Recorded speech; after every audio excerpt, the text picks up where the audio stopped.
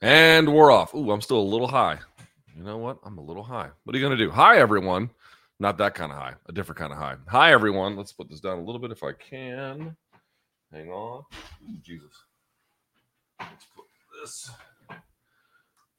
down a little bit. That's better. Hi, everyone. Yeah, my head's a little bit cut off today. I can't get any shorter, so I'll just scoot to my seat. How are you doing? My name is Luke Thomas. This is episode 135 of my live chat. Today is the 13th of October, 2022. How are you? How are you? Let's see. You guys know the drill. I go for about an hour and a half total. I go for an hour with questions that you put up. I put up a thread on the day before, on Wednesday, on the community tab right here at youtube.com/Luke Thomas. You guys fill it up, and then I react to it. You can see the questions, I believe, here, just like this. I'll do it like that so you can see it. So here are the questions that we get to. But for right now, it's just me jabbering at you. I hope all is well. Let's see. If you put in a donation, I will get to your question at the end. We'll put your question on the screen here. So if that's something you're interested in, you can do that. If not, enjoy it for free. That's cool too. No problem. No pressure. All right. Let's see. I have a couple corrections to get to from last week. I want to start doing those a little bit more. I think it's important to, when you get things wrong, to talk about it with your audience, especially if it's matter of fact and not just an opinion difference. So without further ado, let's get this party. Where is it? There we go. Let's get this party started.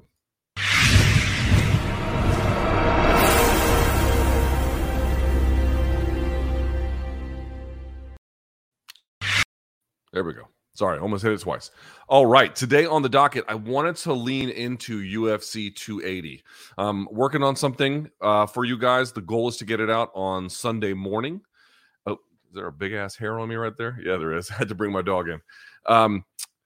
Wanted to get it out for you on, I think it's still there, flapping in the effing breeze. Is it not? Did I get it? Yes, I did get it, I think. Sorry about that. I have a very hairy, fluffy dog. All right.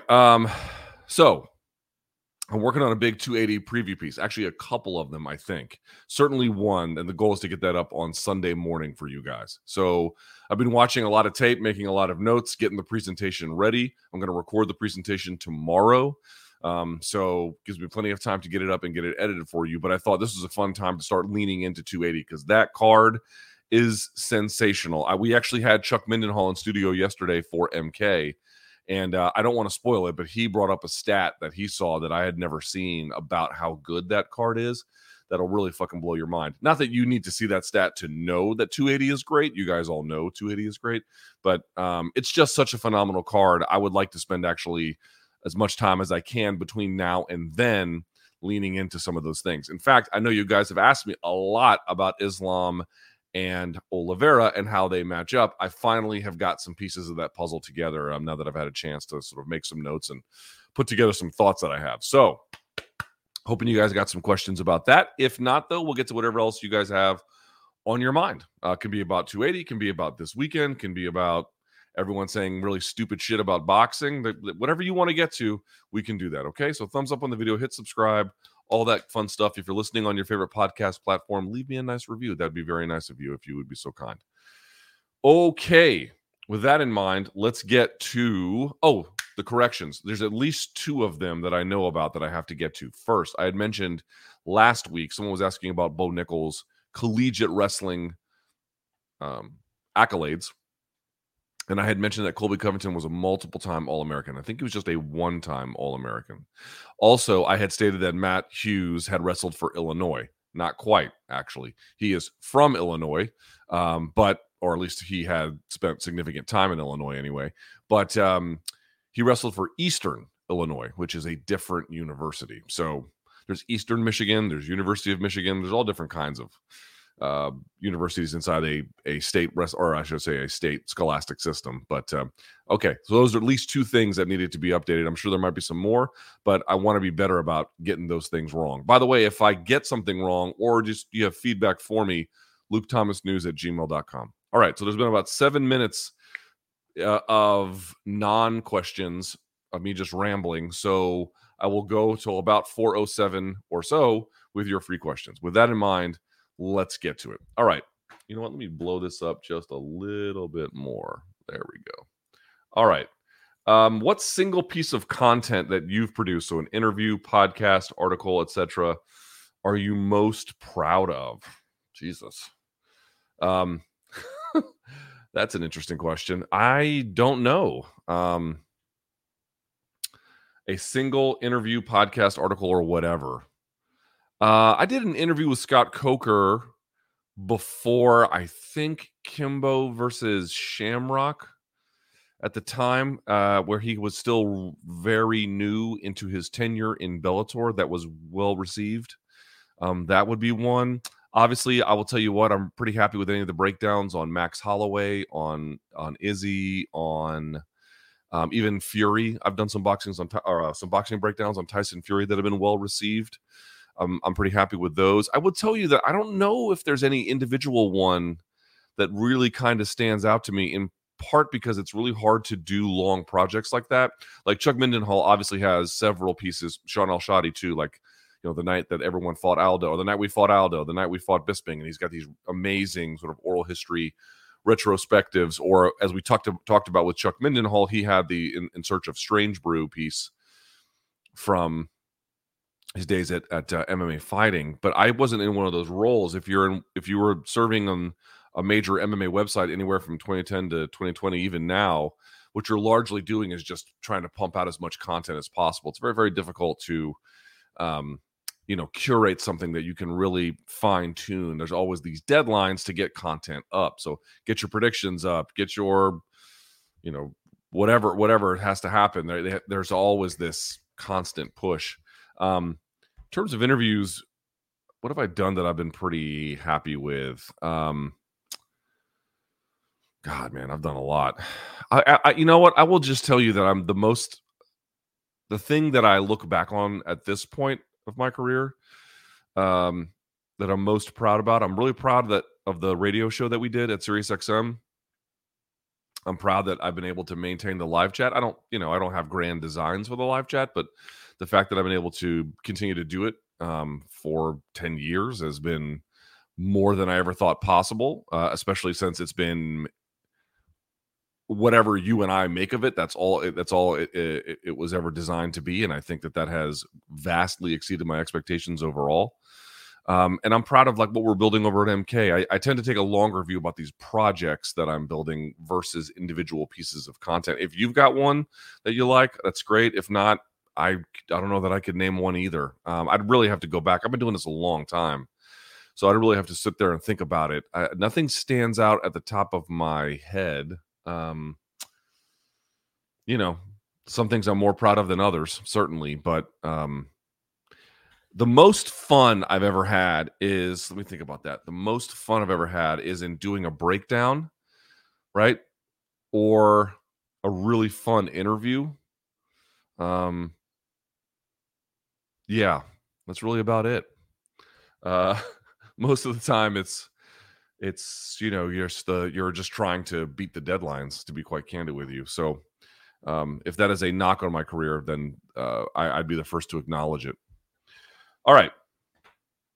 I know I wish there was a more satisfying answer for you, but to be just as honest as I can be, I'm more proud of these larger efforts I'm trying to build. I was trying to build something at SiriusXM before I switched. I'm trying to build something now at MK. These are the things that I care about the most. Individual pieces of content certainly matter, but because they're so ephemeral in nature, they're difficult to get heavily invested in. And by the way, I am tired as balls.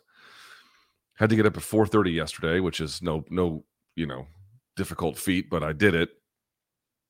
Car ride to the train station, 3-hour train ride, another 45-minute car ride just to get to the studio, then did 2 hours of MK, then did in an hour, not quite, maybe 40 minutes, 45 minutes of ad reads, then had to do an episode of Dissected. This episode, I had to re-record it due to a variety of different complications. This was the third time I had to do the exact same presentation.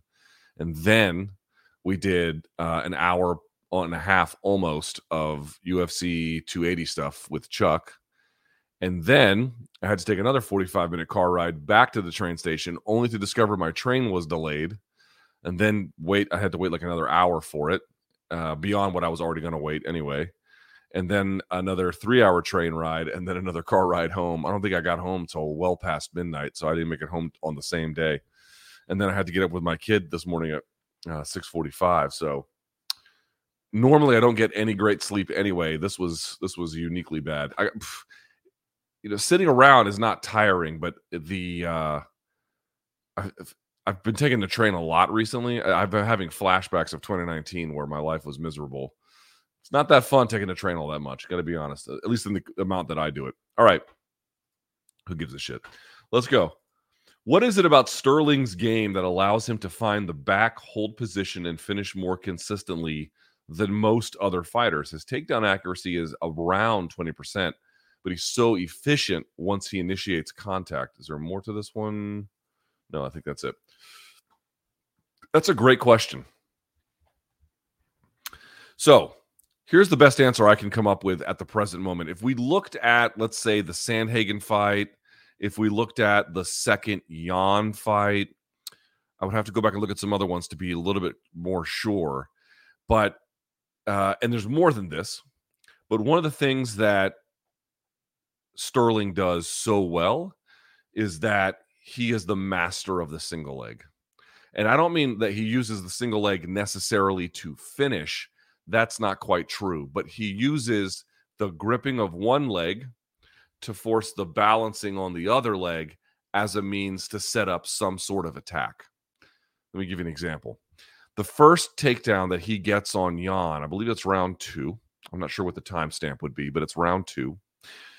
What he ends up doing is he ends up he might have caught a kick on that one, but at a bare minimum, he is able to grab one of the legs, I believe the right leg, memory serves, of Jan.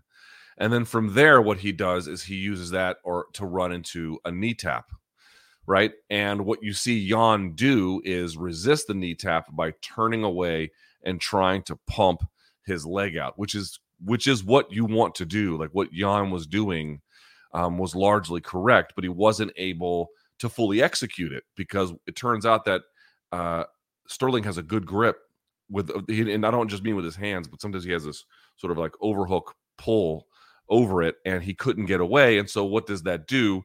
You see Sterling kind of pull up on it. It forces Jan to his hands. If you're forced to your hands and your base is under you, that means you have created back exposure, and he's able to take it. And sometimes he can take it just because it's sitting there right in the open. There's other ways he can get it. But the point I'm trying to make here is he either can catch kicks, he can either attempt a single leg, he can grab a single leg and hold it and then use it to turn. But I want to go back to this. This is something I talk about all the time. The Nurmagomedovs are really big on if you grab a single leg, you can't just hold it and try and like turn them or whatever. Turning is good, obviously, but by itself insufficient. You got to get them moving because it forces them to balance on one leg. And that's very, very difficult to do. It's very difficult to punch. It's very difficult to get everything you need if they're constantly having to worry about their balance. And so one thing you end up seeing is by him grabbing the single leg, it allows him to use one leg and then another free hand, either to punch, to post, to pull. If he has to, he can do a lot of other things with that leg. And that means he can run them in different directions. He can go back and forth. He can just use lots of different planes of movement to disrupt the balance essentially of Jan. That's a big part of it. Another one he had in that Jan fight was he had another kick. I can't remember if he grabbed it or if he caught it. And what he does is this one was clever. This one was very clever. What do you guys know that most fighters are looking for when they get someone's back to the fence if they are looking for a double leg takedown? What they're looking to get is their hands clasped together, and they can do it with this grip. They can do it with a gable grip. They can do all different kinds of grips, right? There's different ones you can use, right? These are the two most common ones. You might hear this called, some people call it an S grip. I've heard it was taught to me as a C grip. Again, here's your gable grip. You can switch it either way where it goes over the thumbs, right? Either one of those. Sometimes you can just grab right behind the knees and pull, but assuming that we want the hands to be connected, right? That's what you want. You want this grip. You want this grip. The hands are coming together, right? It's very difficult to do, though, because guys will turn their base to the side. They'll split their stance, right? They'll have a whizzer. It's just very, very difficult. They'll control the far side hand. It's difficult to do. Sterling did something very, very clever. Very clever. What he ends up doing is he grabs a single leg and then runs either or caught a kick or grabbed the single. Either way, he is able to capture a leg. He runs Jan back into the fence. Now, think about something. If I have one of your legs and you have to balance on the spare leg, what is your posture going to be like? You might be leaning over. I don't mean that, but I mean your leg. Your leg is going to be right underneath you. You need it to be for balance. You're not going to have your leg far outside if I have the other one. It just won't work, right? That's not going to make any sense. If I have both my feet on the ground, then I can split it apart. I can turn to the side. I can split my base. But if I have just one leg under me, I've got to keep it quite literally right under me. Well, that gives Sterling half of what he's looking for. He's got one leg right under him. He doesn't have to go all the way around to the back of the other side if that stance is split or staggered, however they want to call it. So what he does is he has the single, the other leg's already there. He goes behind the post leg that's right underneath him. And then with the other leg, he just kind of brings it down. But Sterling has already stopped the straight leg from being able to split or post. So and then just sliding it down, he's able to just connect his hands right away. And then he scoops Jan off the fence and drops him straight down. That is clever. That is clever. That is clever, clever, clever. I'm going to make you give me a straight leg. I'm going to block it and then slowly release the grip on the other one so I can bring it straight down to the knee together and then hold these ones, hold my hands or whatever the grip was. I don't remember if it was C grip or something else, right? That's clever. That's clever as shit. I saw that and I was like, oh, that is good. That's really good. So here we have him using a single leg to attempt a knee tap. The guy tries to escape. Sterling assists it by forcing it to the hands. He goes to the back. Another one is he can run him back. I saw another one where he went for a double, tries to run it, and then you see Jan post on the leg where it's being run to stop it. Sterling abandons the takedown immediately, uses his head to force Jan behind him, and then just goes right to the back. Just goes right to the back. That's it. Goes right to the back. Against Sandhagen, what did he do? Now, that was more of a traditional double, but he presses him against the fence. He has a heavy underhook, which he uses to force Sandhagen over, and then he grabbed the far side wrist. So if I pull that wrist, if I'm Sterling, and I pull Sandhagen's left wrist right across me, and I have the right side underhook, what's going to happen? I'm going to turn his shoulders to the mat, which is exactly what happens. But Sandhagen doesn't want that to happen, so he scrambles. So he lets go of the whizzer. Well, why do you need the whizzer? Again, a whizzer is an overhook of an underhook. Why would you need the whizzer? The whizzer is what's preventing Sterling from going to the back. So he has to give that up. Sterling makes him make a choice here. One, I'm either going to turn your shoulders to the mat, or you can recapture your base, and then I'm just going to take your back. Either way. And there he does it. Just like that. So what I have found is what he is looking for is sometimes he's looking to take advantage of defense to takedowns. Sometimes he's got his own clever sort of setup for takedowns. A lot of it is initiated off the single leg itself. Now, taking the back, partly he has a good frame for it. He's sort of lanky in that way, but still muscular. So I'm told his squeeze is quite absurd. He does something that you see a guy like Charles Oliveira do, right? What did Charles Oliveira do? Punches Justin Gaethje, right? Floors him. Gaethje flies back and then wants to sit up. So he's sitting up, meaning he's creating back exposure this way. What did you see Oliveira do? Oliveira steps in front of him, in front of his left hip. He steps right. Imagine I'm sitting, which I am, obviously, but I mean like on the floor. My feet are out in front of me. And imagine someone comes over and steps right between my legs, covering my left hip, and then sits down and then puts the hook in on the other side, right? If you are giving them a structure by which to plant and then turn and grip, that's essentially what has happened here. Sterling does the exact same thing to Jan. Now, he doesn't drop him with a punch, but there's a takedown where he's trying to get away and he scrambles. And what you see Sterling do is plant the right foot right in front of him, which, by the way, stops forward movement in that direction. And then he's able to grab the body, the back from there. The right hook goes in first, then the left. And then he puts on the body triangle and then just holds from there, because he's got strong grip. He's got probably great endurance in that position. And there was another one too, I think, on Jan where he was able to not put the right hook in first, but the one where he was able to post over and get to the back. And what are you looking to do? You're looking, Danaher describes it this way. You're looking to get past their elbows. You don't necessarily have to get past their elbows to get an advantageous angle, but if you can get outside your opponent's elbows, which is what he does, right? That's where, for example, with Sandhagen, when Sandhagen gives up the whizzer, what are you giving up? Well, yes, that's the blocking mechanism to the back, but just think about it. Now, Sterling is outside his elbows. That's what he's able to do. Against Jan, he goes for the double. Jan plants. He then fires the head over, right? And so he gets Jan's defenses behind him, essentially, or I should say to the side of him. And then from there, he is now past Jan's elbows. He can go right to the back. So it's a lot of getting past elbows. It's a lot of single leg attacks. It's a lot of not traditional passing. He doesn't try to put you flat on your back and then go from guard to side to, or I should say guard to half guard to side to mount. He can go deftly between mount and the back and the mount, and then can alternate position from there. But he is looking for shortcuts based on back exposure, base, scrambles, wrestling defenses. These are all the little shortcuts he takes to dominant positions from which he can hold. Dude, he's a fucking amazing grappler. You know, I really regret how much I have slept on him the last few years.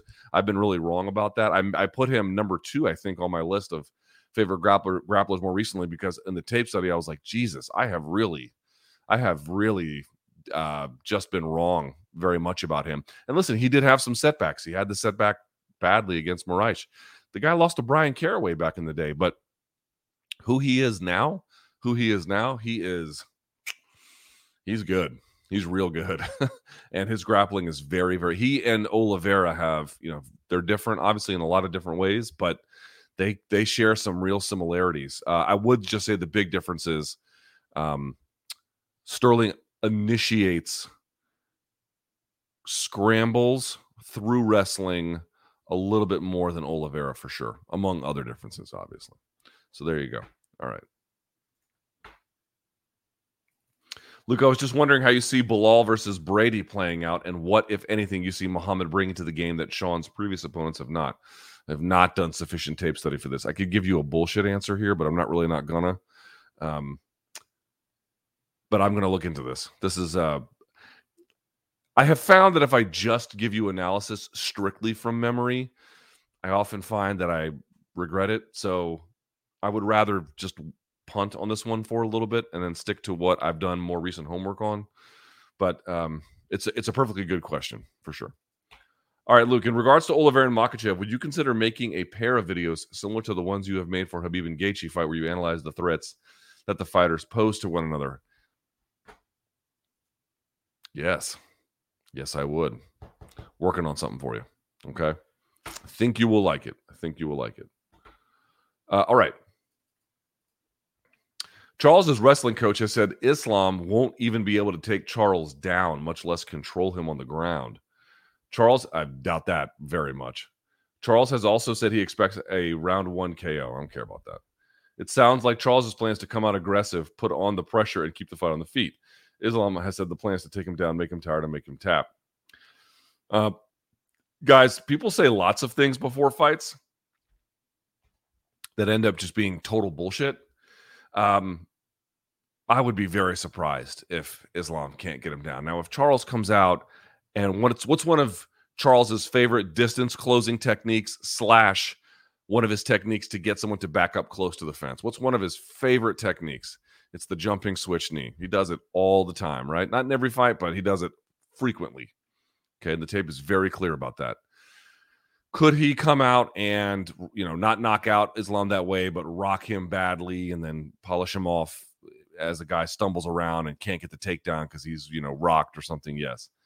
But do I really believe that Islam can't get Charles down? Charles's takedown defense is good. It's not great. There's a takedown threat. I should say there's a strong guillotine threat from there. Certainly. And by the way, his guillotines don't really come from his back. They come from standing, and then he pulls into guard to finish it. So that makes him very different. Not very different, but that makes, just to be clear, he's not a guy from guard doing a lot of submissions. In fact, I looked this up. He's only got 2 submissions where the finish of the submission from guard was initiated from guard. In other words, he didn't start with locking up a darce on the, or whatever, locking up a guillotine on the feet and then jumping into guard. That's not finish. I mean, that's finishing from guard, but that's not really using your guard for submission in the same way that I'm talking about, and in particular your legs, right? If we're talking about that, he has just 2, Elkins and Ogle. That's it. When I say using your legs, obviously you use your legs in the guard with a choke no matter what. But I mean, we're talking about triangle chokes where the actual legs are doing the strangulation, that kind of a thing, or potentially an omoplata or something like that. So the idea that, yes, does it make sense to potentially put pressure on Islam? Because what you actually want is to force him to take you down because you think you might have a submission advantage there. That might be something. Guys, it's not to say, like, yeah, I know there are times where fighters or coaches will tell you exactly what they want to do, and then after the fight, you're like, whoa, look at what they said, and blah, blah, blah. You can draw a straight line to the finish. But more often than not, the stuff they say pre-fight is nonsense or, just some delusional version of what they've told themselves the fight is going to be. Islam could get knocked out in the first. Islam could tap him out in the third. These are not utterly implausible things. I'm just trying to point out to you, like, repeating to me what a coach or fighter said they're going to do in a fight. Boy, if I had $1 for every time a guy took a massive L after assuring me and the public that this one was going to be, a triumphant evening for them, I wouldn't have to do this anymore. I could just retire off the vast fortune I had amassed to this point. So always be very, very, very careful. I do think that Islam is going to try and slow things down and to slowly pull. Imagine a grenade only has 1 pin, but imagine it had multiple pins, right? He's going to slowly start, like a Jenga piece, slowly start pulling them out over time. I don't think he's trying to rush a finish. I'll take one if there is one. Don't think he's trying to rush it. Uh-oh. Violetta's home. All right. Let's see. You've mentioned how wild fighters need to retain a part of their fighting identity when they switch to a measured style. You've also mentioned that if Yuri switches to a more measured approach, parts of his game would come to life. Could you elaborate on the potential of a more measured Yuri might have? Yeah, I mean, dude, he takes a lot of fucking damage. It would be very hard for me to believe he couldn't incorporate a more defensive, not mindset, but guardrails around his game about when he wants to throw, in what conditions he wants to throw, what types of weapons to use in clinch scenarios, when to scramble, in what ways you want to scramble. But first things first, just closing distance to get something going, you would want him to use feints and creativity, but you would want to be more selective about when you go. You would want to be more selective about timing. You would want, he just seems to have not much consideration for some of these other factors. He just bulldozes his way in, and he's got a really good chin. That won't last. Like, why does his style work? Everyone's like, oh, his style is not supposed to work, and it does. Right, but why? Well, for a lot of reasons. He's strong as a fucking bull, but the other part is he takes a shitload of damage and just eats it. That will not last. That if he keeps doing that capacity for absorbing damage will go away, or certainly be reduced. And now where are you? You haven't updated your game to these more inevitable declines that are, there's nothing you can do about those. They are inexorable. So what I would suggest is, for him, he likes to be creative. He likes to be creative. He likes to have unusual timing. You can retain that, but simply be more selective about when you go. You can reduce some of his overall volume. I would think, there's no such thing as a free lunch, so you might have to reduce some of his offensive potency. But if you can dramatically improve the amount of defense that he has, that's overall a net win. I just don't think he can afford to be as wild and crazy as he has been going forward. I don't know if it will cost him in the next fight or the one after that, but for sure, the human body has a finite capacity for damage. And the more you pull from that, the more it will just fuck you up. Like you can't get away with it for very long. There's a lot of guys who have built styles in their 30s based off of an assumption about their ability to absorb damage or their speed or their reflexes. And then as soon as that goes, their game falls apart because they didn't future-proof it. You know, if he wants to just fight until the wheels fall off and then just call it a day, you can do that too. But if you would like to fight past the point where, you know, or to fight longer, I think we'll see how much more successful it is. But, you know, to scale this in a healthier way long term, he could certainly do that without sacrificing too much on the front end of the offense. Luke, not a question, but a thing that made me laugh when BC asked you about getting a prostate exam on camera. Your response was great. Okay, thank you.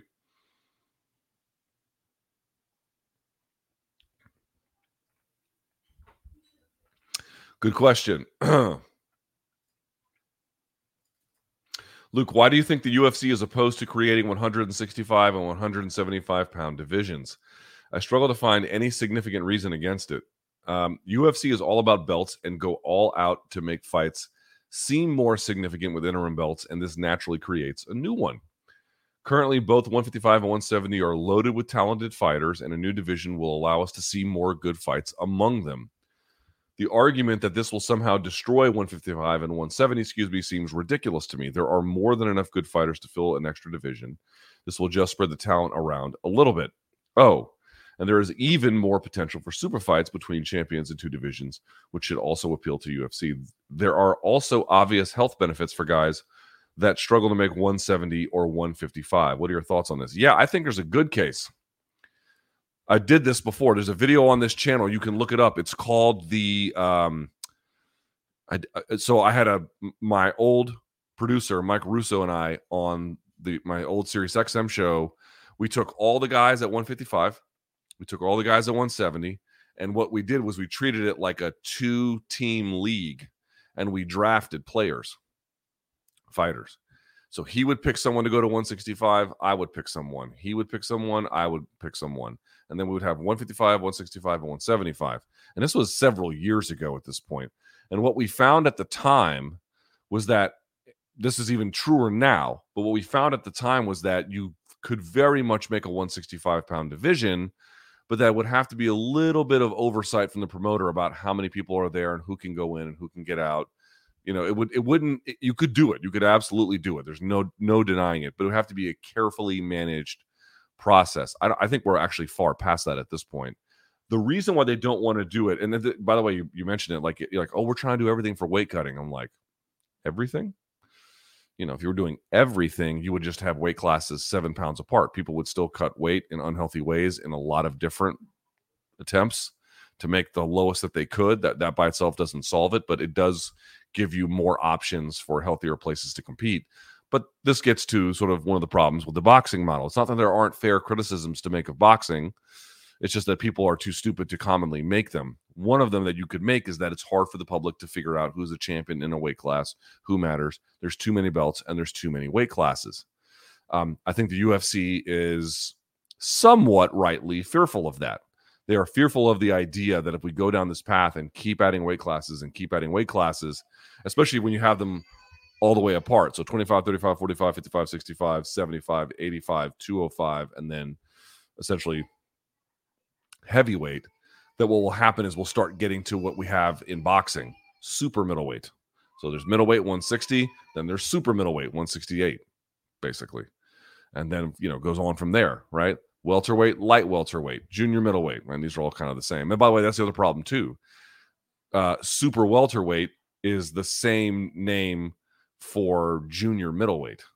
Junior middleweight being 154, super welter would be that one. So there's all these problems about there's all these weight classes. There's multiple belts in each weight class. There's interim belts in each weight class.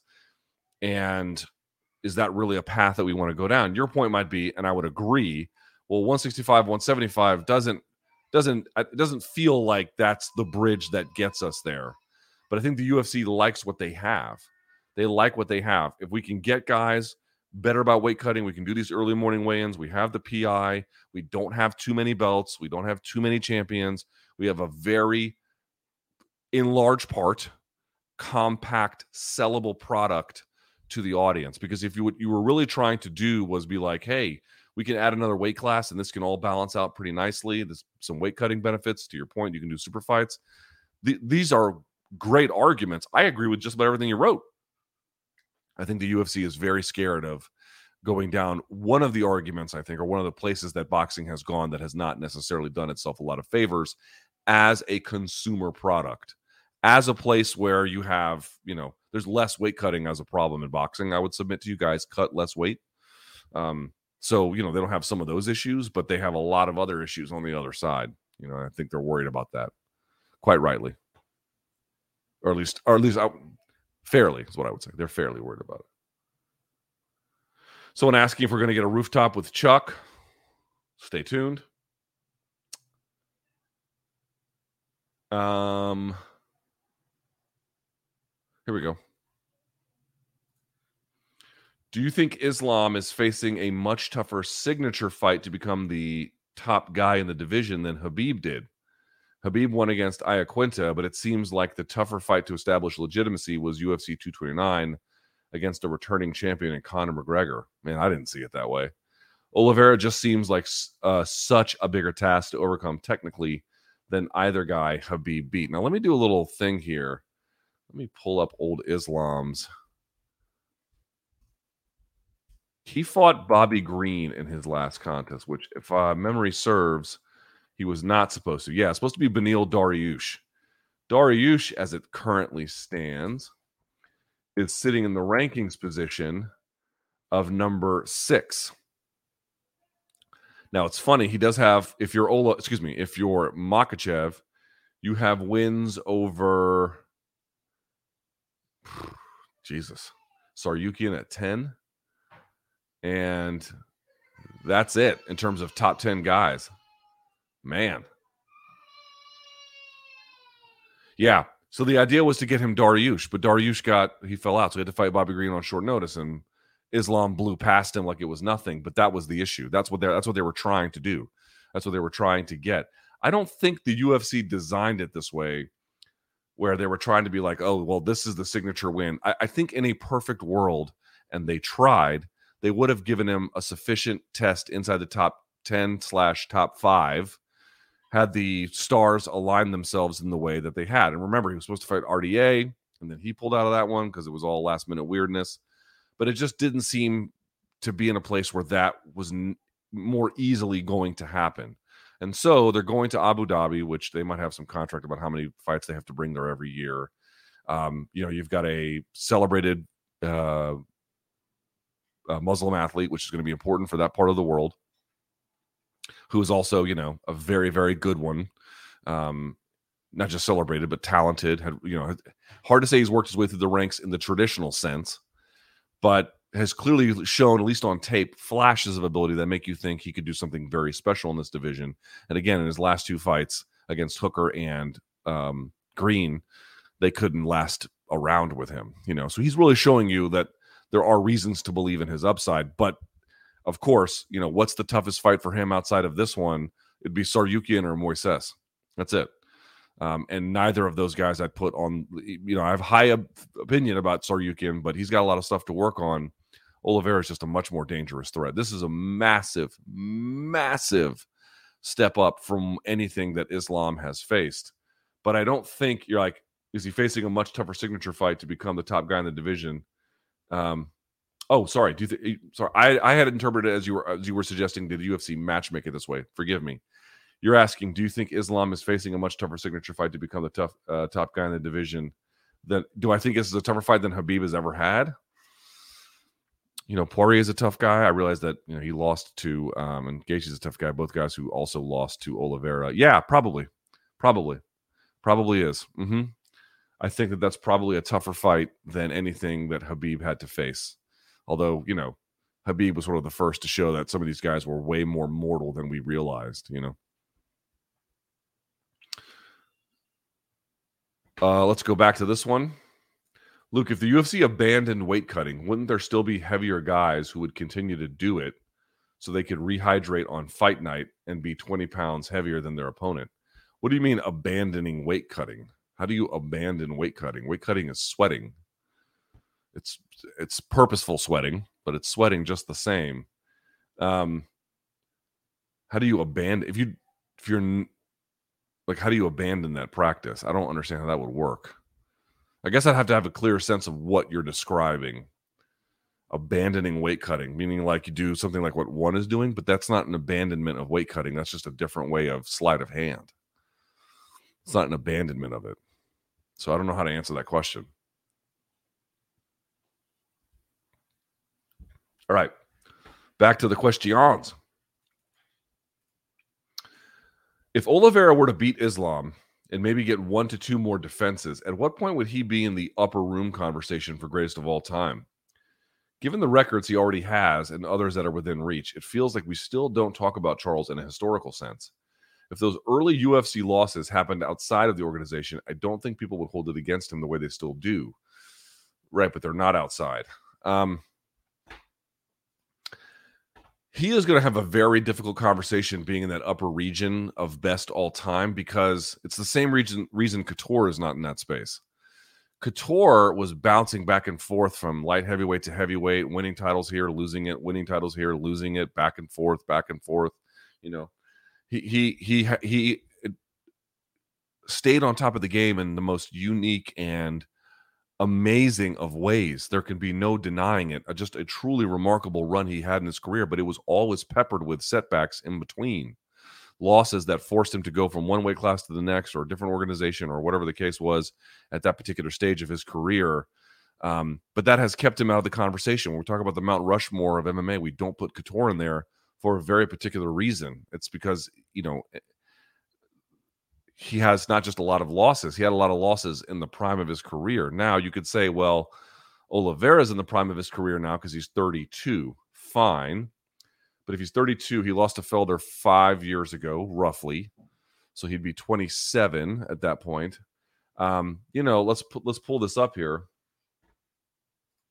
Here's his wiki for whatever that is worth. Again, let's blow it up a little bit. All right. So this run that you're talking about here, hold on.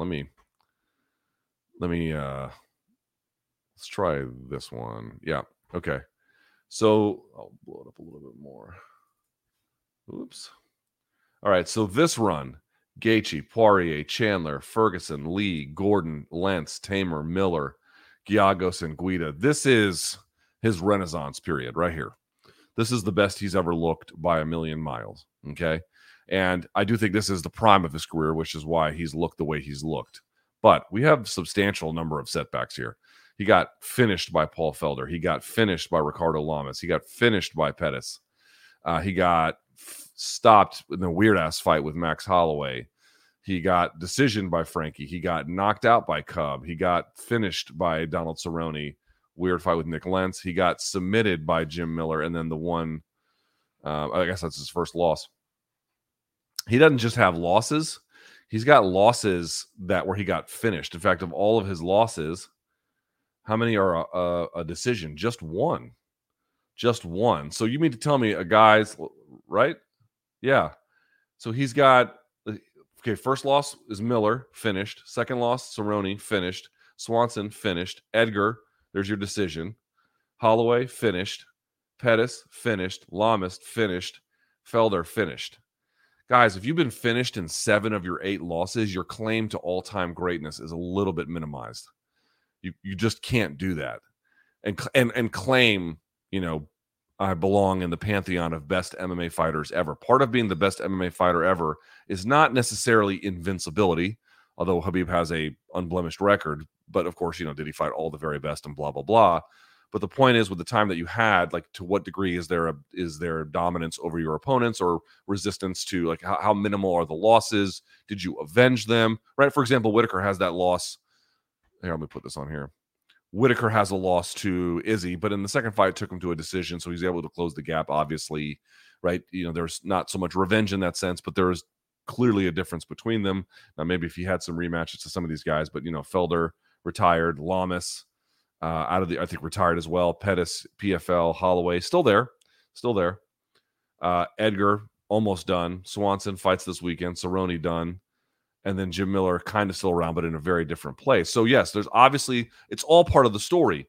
Did he fight these guys much earlier and hit to his tenure relative to what we saw his prime ability end up being? Yes, but he also got waxed, the vast majority of the times that he did lose. Like, it wasn't even hardly it wasn't like he's got 5 split decisions or something. So the fact that he was finished off in the way that he was with both submissions and TKO finishes, or just outright KOs in the case of someone like Cub Swanson, it counts. I do think what you might be able to say is he returned to lightweight against Will Brooks. He beat him. Okay. Now, the Lamas fight was 155 because he missed weight, but that was, bad weight cut. I mean, like a real return to the weight class. He beats Will Brooks. He loses to Paul Felder. Fine. But since he goes to 155 and since his skill set matured, here you have this. So, one, what you can talk about is, let's see if he beats Islam. Does he have an all-time great winning streak? Does he have an all-time great winning streak at lightweight? That's one you could talk about. To your point, if he beats Islam and then gets 2 more defenses, let's say against Michael Chandler or Poirier a second time, and then, I don't know, let's say Dariush or Gamrot, somebody like, ready to go, and he gets 2 of those or something, well, then you could start talking about who was the best lightweight ever. Now, that's also going to be a difficult conversation because of the undefeated record of Khabib. So then you could make it a little bit more forceful. Who has the best record of lightweight wins inside the UFC? And if you want to frame it in that way, and to your point, if Oliveira keeps going, then he could be in that conversation. But would I really put him on the level of someone like we're talking about best ever, even if he goes on the kind of run I just described? You cannot erase the losses. They don't go away. They're still there. You have to, contextualize them for what they mean and what they don't. But if you were soundly defeated for that long stretch of your career, that counts too. But I do think that if he achieves in the way in which you described, there will be a way to assess it that will put him at a bare minimum in the pantheon of all-time lightweight greats, which, by the way, is one of the hardest things to do in the sport. So I am fairly confident he will get his flowers, but we have this tendency to want to focus in on someone's strengths if their strengths are really, really impressive without any acknowledgement of the weaknesses. The weaknesses count too. They don't count necessarily all 1-to-1, but we cannot ignore it because of this. All right, let's get back to it. Let's see.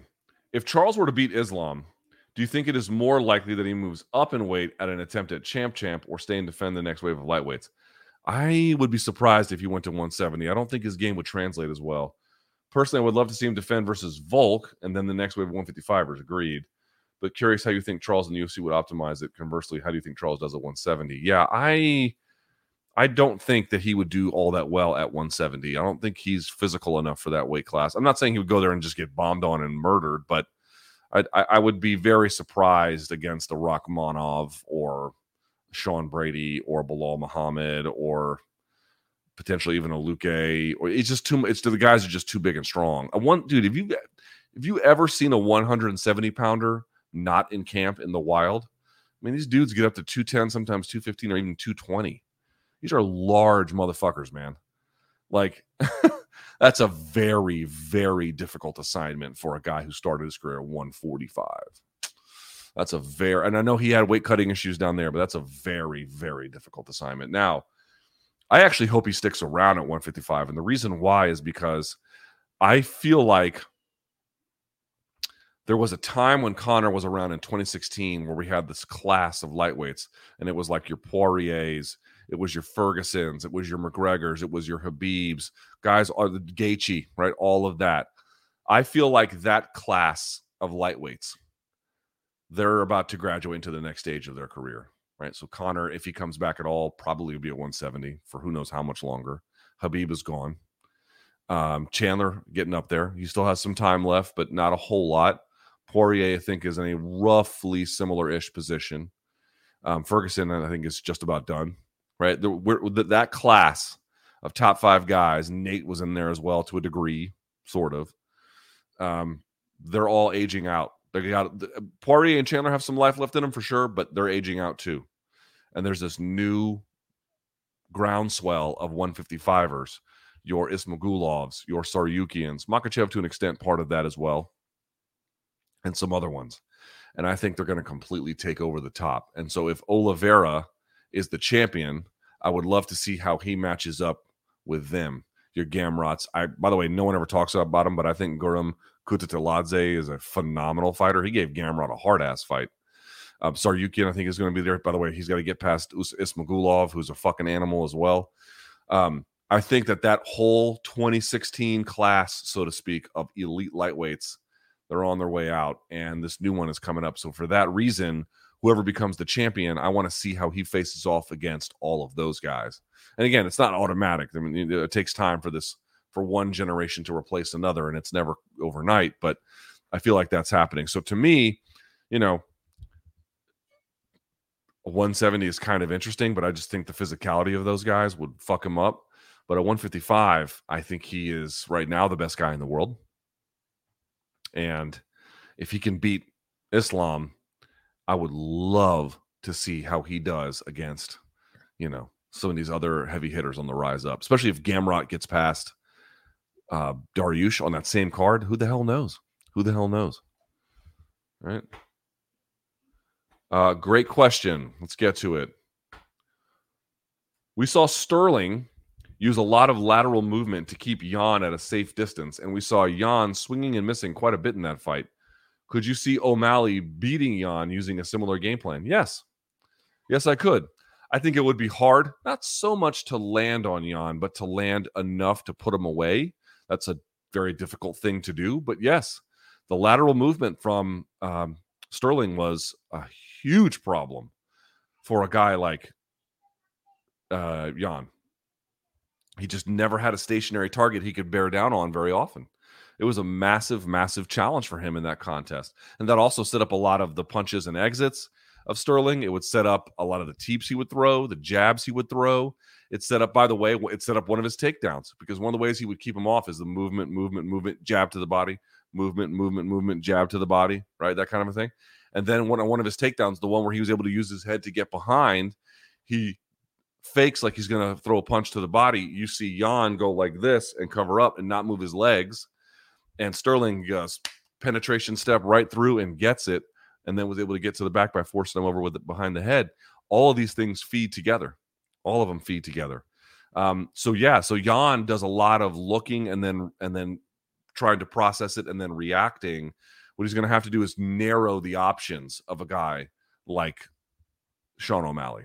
He's going to have to make sure that is constrained, so he's not constantly playing catch up.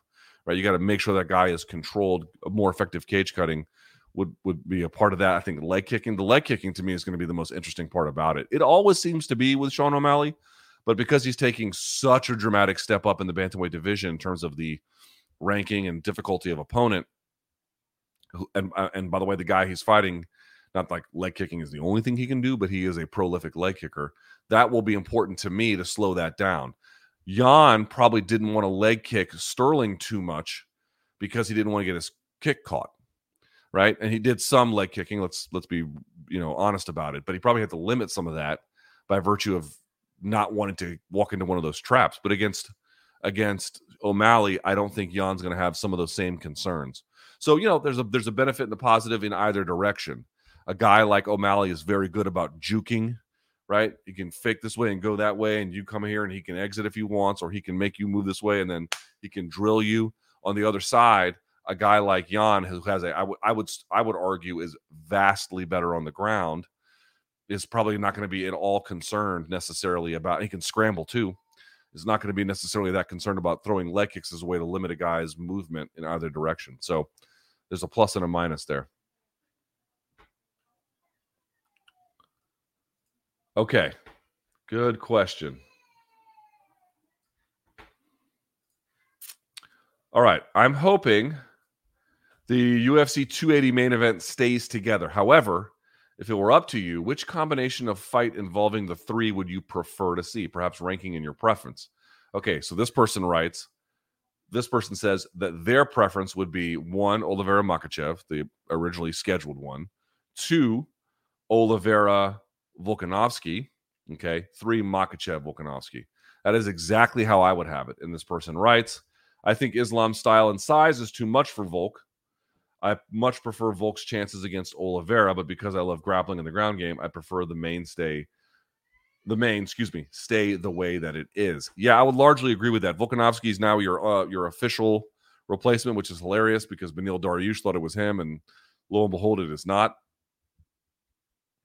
I would hope that the main event is uninterrupted, but if it is interrupted, the Oliveira-Volkanovski fight seems more interesting to me. Volkanovski's speed, I think, would be an issue. His movement would be an issue. His in and out movement would be an issue. His feinting is probably the best or some of the best in the entire sport.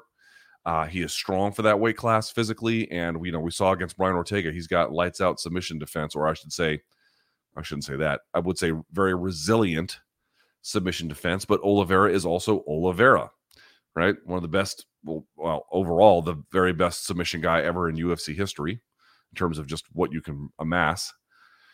And obviously he can strike, and he has a phenomenal clinch as well. That is interesting. Makhachev slowing the fight down, forcing it to being a wrestling contest, to me, just would not be as... It would be interesting to see what Volk could do, but I don't think it would produce as fan-friendly a fight. Oliveira would make Makhachev have a more fan-friendly fight unless he is utterly overwhelmed, right? If Oliveira is completely overwhelmed, I don't know how fan-friendly it will be. I mean, maybe if Makhachev brutalizes him or something, but if he's able to just slow it down but lose, that's going to be boring, right? But Volkanovski versus Oliveira seems to me has the potential to be a little bit exciting. Makhachev, if he is able to have a grappling advantage over Volkanovski and able to close distance reasonably well, that just seems like it could be a slow and important fight, but methodically a little on the boring side. So I have it exactly the way that you have it. I would share your assessment.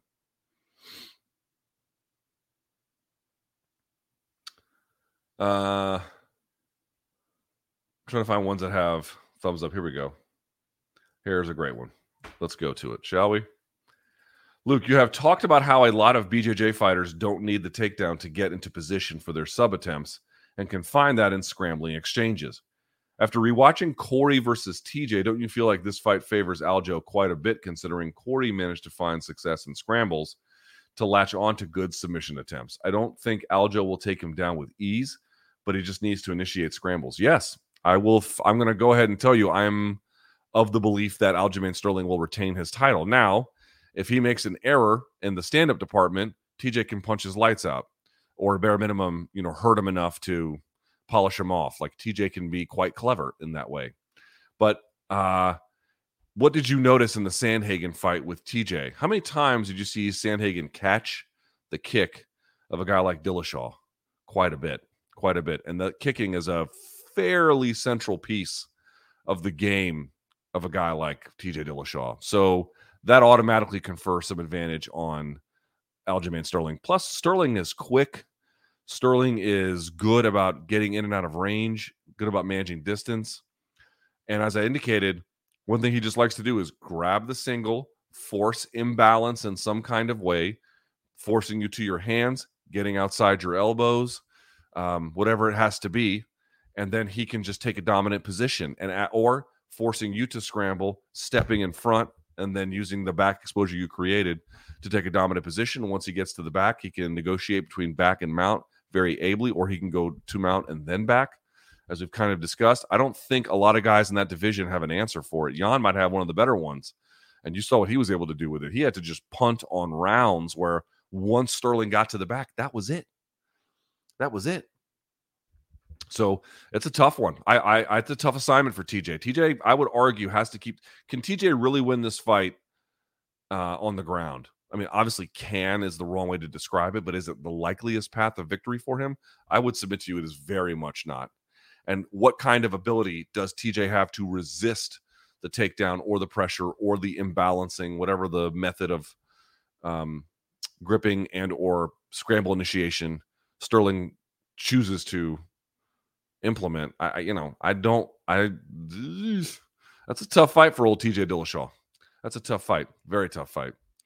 And Styles make fights obviously on top of it, but that is a tough one. That's a very tough one. Someone's asking what's in my BJJ Fanatics library.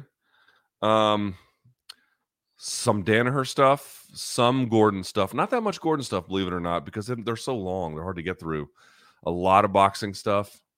A lot of Lachlan Giles, half guard, 50-50 stuff. A lot of Bomac on the jab, which is not my favorite instructional, if I can be honest. You guys know who Bomac is? Bomac is the trainer / manager of Bud Crawford. Bud Crawford, arguably one of the best boxers on the planet. And that's the Spence Crawford one for the folks who, I know some of you who watch boxing are like, yes, we know this, Luke. But for folks who may not know, Crawford is the one half of the Spence Crawford. Bomac is the trainer. Bomac has trained a lot of guys, trained Jamel Herring and some other ones. He's a big old fat dude.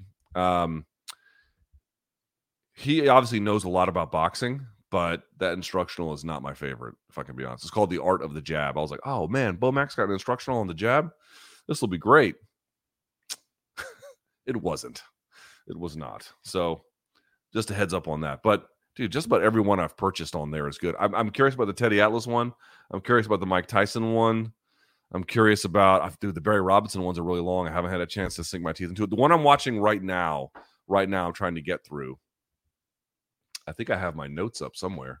I might be able to show you at some point. But is the new Danaher standing to ground one. So takedowns, but for submission grappling, which obviously is not quite like wrestling, not quite like judo, and even then not quite like MMA. It's sort of its own little world. But there's just a lot of really interesting stuff in there. And Danaher, man, I'll just say it. Danaher's better than any other jiu-jitsu teacher I've ever had. I've had some good ones too. But in terms of teaching you subject matter, everything is aligned in this. Everything is, there's an entire system in play, which a lot of folks have. But the way in which it's all categorized is very simple to understand. And I think appropriate categorization and then appropriate breakouts within the categorization.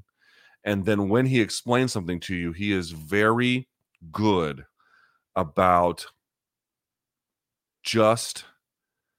making sure what you understand the key central insight, detail, or principle involved that you have to understand when in these scenarios. And when I say jiu-jitsu teacher, I've never trained in person with Danaher. What I mean to say is like anyone who I've heard from teach jiu-jitsu. So I shouldn't call him my teacher in that sense, but you get he is so good at it. He often feels like your teacher. But just to clarify that, he has this very clear, understandable, well-constructed system. And inside of that are these, and you can tell he's done a lot of thinking about this because he has distilled what is important and what is not important. And he doesn't explain to you. Sometimes he'll explain to you about like what things are in terms of where you need to be for positions. Like, hey, their hand needs to be placed here. Your hand needs to be placed here. Yes, it's a lot of that. But underpinning all of it is this entire system grounded in principles of interaction, grounded by conceptual understanding about what makes this all work. And I've seen some good ones. I've seen some good teachers out there, but they always did some piece of this really well or two pieces of it really well.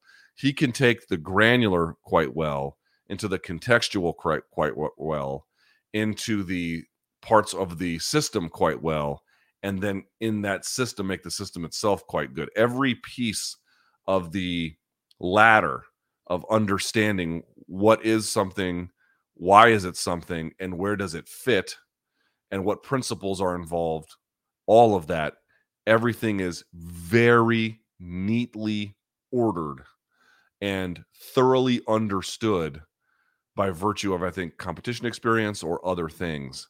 And obviously time spent on the mat and whatever else he has done. A lifetime of martial arts, really. I can't recommend, he's got other stuff too. He's got like the back attack system, but I'm doing the one called Standing to Ground right now. And it's a revelation. It's a revelation. Someone says Craig Jones and Ryan Hall and James Krause. Oh, I have James Krause's tutorial on fence wrestling. It's pretty good. He jumps through stuff quickly, so you have to kind of go back and watch a couple times, but it's very good information. Ryan Hall, I think, has his own system. In fact, I think I have his half guard system. I've not seen any of the Craig Jones stuff. Couldn't speak to it. We'll do a few more of these.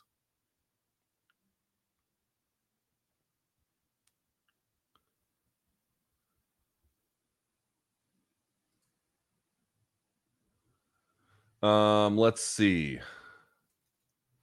Let's answer this one. It's an interesting question. All right, Luke. I love the new doc series talking about MK. I had some thoughts and wanted your take on it. In doc series, there is a line that you are very much the numbers man, and BC is focused on great content. Let me explain something to you. That is very much oversold. It is true. It is true that I care more about the numbers than he does, and I pay more attention to them than he does. That is true. But this idea that like what all he cares about is content and all I care about is numbers is very much untrue. Okay, let's continue. Let's see. In an interview, Mr. Beast, probably the biggest YouTuber, says that at this stage, he never looks at the numbers and analytics. Yeah, why would he? Everything does a fucking gazillion views every time. He only has one objective while making videos, and that is to make the best video possible. I feel that part of the reason the show is great is because of the combination of you two. Mostly BC says the most random, irrelevant, and stupid shit. I still feel he truly does try to make it the best show. I agree. And will make the show better in the long run, because there are a few times that I have come for the LT but stayed for the BC. Fine. That's okay with me. He just needs some new punchlines because now everyone knows that, okay, da-da-da-da.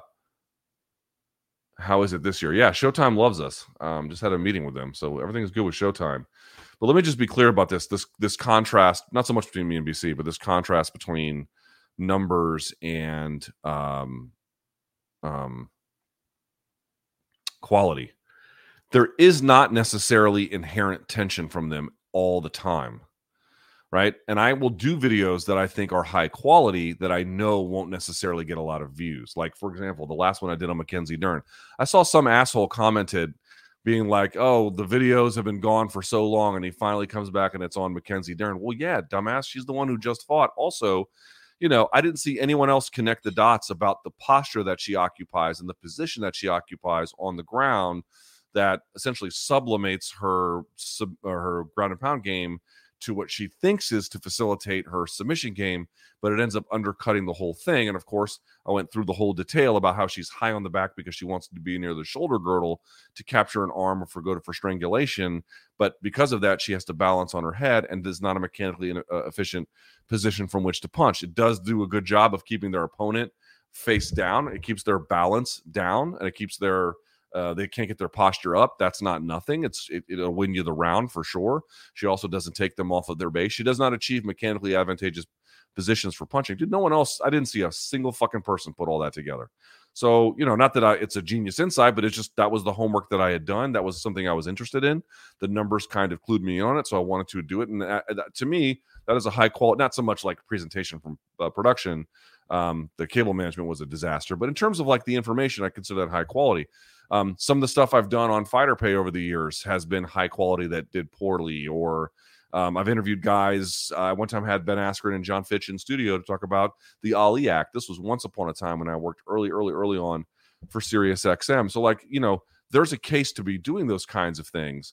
But I would also submit to you that it's a trap either way, where if you get into the mindset of, well, we just need our numbers, and you're not really thinking about curating the content, there's not enough quality control that goes all the way through, I don't think you'll build the kind of audience in size or frankly in quality that you want. Conversely, if you are focused on quality as the only determinant factor, unless you are Mr. Beast and you have amassed this enormous audience, if you're still in the audience building phase, which I would still very much say is true for us, then certainly quality matters every time you hit record and every time you hit publish. But you also must have a greater sense of what is the audience looking for, what matters to them, what doesn't matter to them, what works for them, what are they happy about, what are they not happy about. I mean, to that point, if we were only concerned about what the audience cared about, we probably wouldn't talk about boxing anymore. They're not super interested in it, but we are. And we actually feel like it is a more interesting show by virtue of our ability to play these levels. There is, you know, clearly disagreement between us and the audience on that, but that's just how we feel. And I don't think we've, by the way, anyway, like done with the job of quality control, even on the stuff that we've done, like the last Nate Diaz resume review, where we're trying to up the quality. And as a consequence, I think some of the numbers went up by virtue of it, right? Because we went and found screenshots or photos to help tell the story while we had done it. BC and I had a bunch of meetings about which fights we want to talk about. What's the central insight here? What's the central detail? What photos do we want to grab that tell this story? Like Cowboy flipping off Nate before the beginning of the fight, right? And then Nate flipping him off, and then Cowboy kind of being like, hey, at the end of it, you know. Like, these were all conscious decisions that we made. So in either way, you want to make sure that you have enough, I think, representation of both those. I want to say the principle of audience growth and then the principle of quality control. But I would humbly submit to you, in the stage where we're in, where we have 120 some odd thousand subscribers, that's not nothing. But to me, unless you're at like 1 million or 2 or 5 or 7 million subs, you know, not having an appreciation for what the audience wants to do on some kind of consistent level, you know, you're not going to grow. You're not going to grow. So that's my position there. All right. Let's see what you guys got. If you have any question, or if you have any paid questions, we'll get to them now. If you don't, it's fine. If you do, I'll get to them here. I think Othello's on. Yes, he is. All right, let's see what you got. And by the way, thanks to everyone who does this. I greatly appreciate it. You guys are the best. All right, with that in mind, let's go. Mark asks, as a fairly serious MMA journalist, I am none of those things. Do you find that having opportunities to speak with guys like Rogan, Nash, Bronstetter, and Mendenhall helps to balance out the MMA grab ass you play with BC 3 times per week on MK? I can't tell if MK fans hate it or love it. Very funny. What I would say is, as much as I love doing MK, and I hope I do it for many years to come, it's not everything that I want to do, like video breakdown stuff. And I know that was part of Dissected, but ran into some complications there. Yeah, I love doing super serious stuff. Now, I don't know if BC loves it as much in the way that I do. That's not entirely true, because there is serious stuff that he likes doing as well, but there's room for all of it. There's room for all of it. All right. If TJ wins the 135 strap for the 3rd time, where would that achievement rank all time? It probably puts him as best bantamweight ever, to be honest with you. Probably does, to be just quite fair. This is something we talk about on the pregame preview with Chuck. We talk about this very topic. I think if you do that over the course of the number of years, you know, and I know that, like, well, he's got the PED thing. You all know how I feel about it, but I recognize there's a debate about it. I think it certainly puts him in the conversation for best bantamweight ever. Yeah, is the way I would put that. Luke, I hear someone squatting. Luke, do you think Charles is being overlooked and disrespected? No. Feels like no one is giving him a chance. I don't see that as true at fucking all. Let's look at this for a second. In fact, I would argue it is the exact fucking opposite. I don't know what y'all are talking about. Let's look at this, shall we? Let me take this off the screen for just a second. So, first of all, this is not like some huge demonstration of commitment one way or the other. Let's look at these odds. So here are your odds. They've got Islam in these places as a very, very slight favorite. And by the way, we still have time. This line could continuously shift. It's not like they made Islam some giant favorite. I know what your point is. Well, Charles is not the champ, but we all kind of consider him the champ. And Islam doesn't have any elite wins. Isn't this bullshit? Part of these lines are just designed to induce betting. They're not by itself the ultimate arbiter of who is and isn't, or how even the disparity in the line that doesn't necessarily tell you how much, in the real world, they actually are far apart in ability. But I'm just trying to point out here, it wasn't like they did something scandalous. I mean, I guess you could argue that making Oliveira the underdog is scandalous. I wouldn't really agree with that. I think there are some ways in which that Oliveira potentially matches up with him that makes that a reasonable conclusion, but they didn't do him dirty in that particular way. But more to the point, I have to tell you, I get the vast majority of the questions or people in my mentions. There is this argument going around that Charles is disrespected. And I will tell you that to this point, remember something about Charles Oliveira. Has there been some previous and a little bit of enduring skepticism about him? Yes. Why? Well, I showed you he has 8 losses in the UFC, and 7 of them he got finished. He got finished. He got his lights put out with punches. He got submitted, you name it. Okay? So there is this obvious recognition about some of his limits. And as a consequence of that, he is not like Khabib and not like John Jones, where once they got going, it was very clear they were inevitable. It was inevitable that Khabib was going to win the title. It was inevitable to anyone paying attention that John Jones was going to win the title. I know some folks thought Bader was going to stop them or Shogun Rua. I wasn't one of them. He was inevitable, right? There was no way they were not going to claim the title. Charles Oliveira has never been inevitable. That explains, I think, some of the previous, and to an extent, some of the much less enduring skepticism. Because you're like, okay, you're this new guy now, but how much did you really depart from the old guy? That's just sort of a natural human inclination to view things that way, right? So that's part of it. However, the worm has turned a little bit in this whole debate. And now there's a little bit of a complex among his supporters that seem to suggest they think that no one is giving him any credit ever. That, like, isn't this really about Charles against the world? Dude, if you get finished fucking 7 out of 8 times in a loss, yeah, there's going to be some skepticism about you. Why is that a scandal? Well, it hasn't happened since 2017.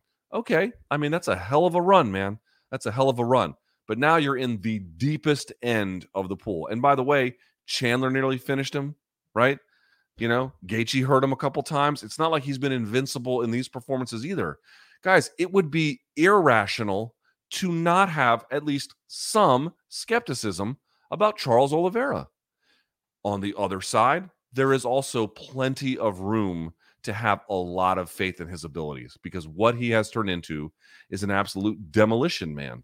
And he can do it in the clinch, he can do it at distance, and he can do it obviously with his jiu-jitsu in any kind of ground context. He has become a formidable opponent, should be the champion in my mind, kind of is. And I would say, as of the time of this recording, is the best lightweight in the world. Guys, he is phenomenal. But I don't know why, A, skepticism of him is some kind of disreputable or unfair thing. And B, you know, he's in a very difficult situation in his career in terms of who he has to fight every fucking time.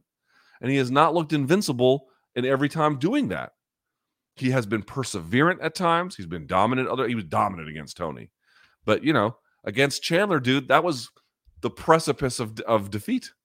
The precipice of defeat. So I would submit to you, I understand why some people also, by the way, have skepticism of Islam. It's like, well, dude, who the fuck has he fought that's even remotely on Charles's level that he's just bossed around? Doesn't exist. Doesn't exist. There's no one there you could point to that's like that. Thiago Moises, no.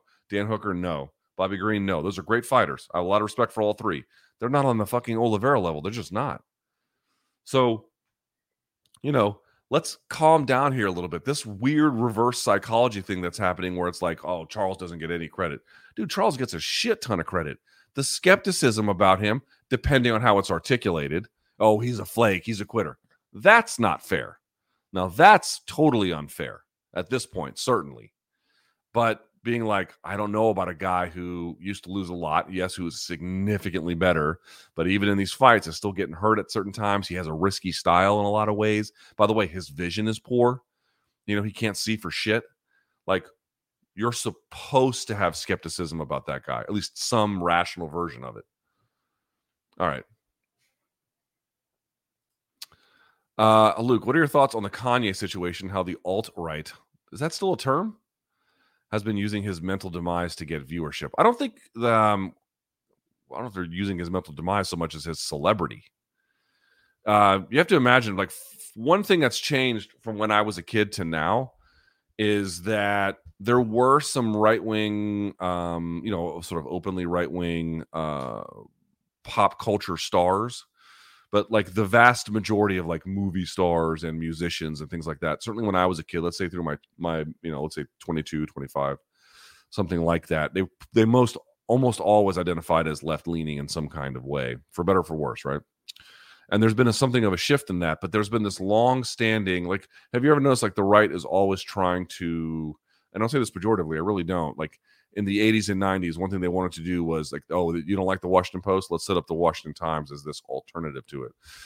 For example, yes, part of it is because they get kicked off, but if you don't like Twitter, here's Gab. If you don't like YouTube, here's Rumble. They're always trying to build these like alternative sources because their purchase on the mainstream version of them is always embattled or challenged, or they have some sense that it's not accessible to them. And sometimes they're right? Sometimes they're right. Many times they're right. But the point I'm trying to make is when they can get someone from this untouchable world of celebrity, music, and fame who is quite clearly, there's no denying Kanye's level of celebrity, right? It's very, very high, A-list, and then some. To get a guy like that to give, especially because, he's African-American, and that doesn't really cohere with a lot of the more mainstream right-wing stars. There's not many of them that look and sound like Kanye in that way.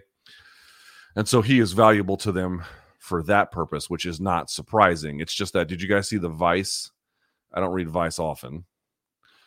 Almost never, as a matter of fact. But I did see this. Vice got the uncut, the uncut full video of Kanye talking to Tucker, and then Tucker aired the video. He cut out all kinds of like super anti-Semitic shit that Kanye had said in the course of that, so it's like, I don't mind that the guy has a set of views that don't align with, let's say the oppressive. When I say oppressive, I mean like, I know some folks in MMA think they're like, I'm crazy left wing. And it's like, I just find that fucking hilarious because I went into a bookstore here the other day. I won't say which one. And the books were so far to the identity politic left. I was like, there's nothing in this bookstore I can even fucking buy. I just can't even do anything here. To challenge that group by getting Kanye to be on their side, I can understand that. But if you're willing to edit out obvious anti-Semitism, and I think the guy is just in general mentally unwell and has been unwell for some time, and they excuse that too. Like when you're running up on stage and grabbing shit from Taylor Swift, those are early.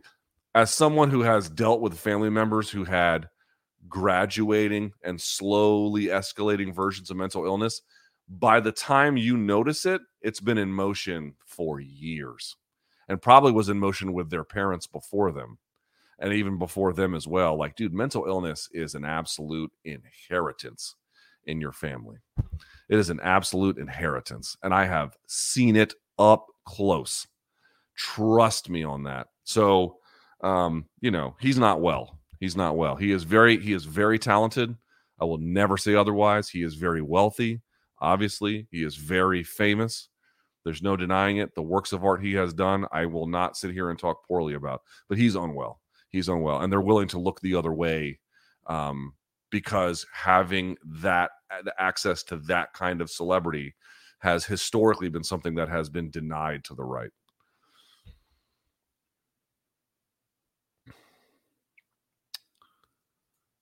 What boxer's fight style would translate best to MMA? Jaron Ennis, because he can do fucking anything in boxing. He can switch. So anyone being able to switch stance, anyone with a powerful jab, not just a probing jab or a range-finding jab, but someone who's got a power jab. He's got one. Someone who's got good footwork, something like that. So I would say Jaron Ennis, but Jaron Ennis can do just about anything. Someone, Ian says, I love Documentary 7. MK needs more content like that. It's what makes the brand unique. I know, but they shot that over months and months, and it took weeks and weeks and weeks of editing. In terms of what you get, the investment, the return on investment is low. It's low. Also, can you elaborate on the 2-hour show limit for MK? The bickering is boring, and MK isn't too long, in my opinion. I wouldn't mind going over 2 hours if we had better segments, but I am of the firm belief that more is not more less is more typically. And 2 hours is more than enough time if you have done your homework and you have articulated your points correctly but thoroughly. You don't need to just spam the audience with extra time. There should be a good reason why you occupy their time that way. That's my personal belief. But I'm glad you liked. Dude, I thought documentary number 7 was great, but for the amount of work that goes into it and the amount of resources for the amount that you get out of it, the trade-off is not great. It's just not great. You know, is it going to beat my Gordon Ryan extra credit that I did? It's got, was that 34K right now? How long did that take me to make? You know, I understand the point. Like, you also want this to balance out some of that other stuff. I get it. But to my way of thinking about this is, okay, that's way too much work for way too little return. What's a different way we could still have high quality content? What's another thing that we could try where we scratch this content itch that the fans want and that I think does set the brand apart, but isn't so laborious on all the other parts of the assembly process? Who are you favoring in Oliveira versus Islam, and why? Tune in next week to find out, but I appreciate your question. I got some stuff coming out about this. I just don't want to spoil all the work I've been doing to get to this point. So you talk quite a bit about how important a fighter's development is to their career success. Can you talk about that a little bit and what fighters you think had an ideal development versus which ones were kind of botched? Conor McGregor had a very good development in Cage Warriors and UFC. That's a great one. Who had it botched? Sage Northcutt's was a disaster. It was a complete disaster. They fucked that up to the, I don't know. I don't think he'll ever be the same. And I'm not like, who on earth would benefit from taking shots at Sage Northcutt? I'm not doing that. I'm not attempting to do that. I don't even want to do that. I wouldn't get anything out of it if I tried. You know, but to a degree, you know, signing up for the UFC as early as he did, he bears responsibility. So let's be clear about this. Like, it's not like Sage was pulled from his bed and forced to go fight some guy, and, you know, he doesn't have a role in this. He had agency in this as well. That's one problem. The other problem is I think UFC tried to matchmake around him, but in the end they just couldn't do it. And then they sent him to one, and they really fucked up the matchmaking there, giving him Cosmo Alexandre. Are you fucking kidding? And dude, Alexandre may have ended his career. Like, I don't really know what's going to happen here. Like, that's a dire example of one, but it's too much too soon. It's always better for long-term development, even to go super slow, comically slow, than it is to go too fast. Too fast is the number one danger. It's the one thing that if you get it wrong, the consequences are dire. They are dire. I have seen it. What you want, you want it to be almost frustratingly slow. Now, that's not necessarily great either. The true answer is there's an appropriate level of progression through someone's technical development that has to happen in a corresponding and equal kind of way. Too slow is not great either. But would I take too slow over too fast any day of the fucking week? Any day of the week. All right. Gun to your head. You're watching Hasbullah's UFC debut now that he's actually signed a fight. I'm not sure how much I believe that, to be honest with you. Or Chael versus Tito 2. Yeah, Chael versus Tito 2. This is not... Guys, I got nothing against Hasbullah. Like, if he's making money and he's got 15 minutes on the clock to make money, I hope he makes... And I mean this quite sincerely. Dude, life is hard. Life is hard. If he's got 15 minutes on the clock, in the Andy Warhol sense, to go make money, I hope he gets every fucking penny that he can. But I don't understand what the appeal is. What is... Someone actually say what the joke is. It's a guy who has some kind of developmental disability who everyone lets hit other people because there's a trade-off there. So you can, like, at some point, I think you just have to accept everyone thinks they're laughing with him, and I don't really believe that. I think there's a little bit of kind of wink, wink. We're also laughing at him too. And I'm just not with it. It's not for me. It's not for me. But if he wants to do it, certainly he is. He can make his own life decisions. And if he's going to do it, and I mean this, truly I mean this, I hope he gets fucking paid. I hope he gets paid. But I'm not the audience for it. Not even a little. Who do you think is the best 5-round fighter in the sport? My money is on either Jan or Chito. Those would be my top 2 choices. Those guys are built for 5 rounds. Absolutely built for it. In fact, if they're not in 5-round fights and they're in tough fights, right? I mean, if they're matching overmatched guys, or if they're fighting, overmatched guys, this is not really relevant. But because, they're just going to walk right over him anyway. But you can't actually understand Petr Yan or Chito Vera without a 5-round fight. That's actually how you understand what they do really well. You have to see those things played out in that way. That's what they're good for. Those would be my top 2 by a million miles. Luke, I live near Tyson Fury and sometimes see him at my local buddy shop. What the fuck is that? What's a buddy shop? Is that like a cigarette joint? Is that like some places where you go for ass play? I mean, I don't even know what that is. Have you ever lived near a fighter celeb or frequented a local spot that they did? Yeah. Yeah. If I ever lived near a celebrity, I live near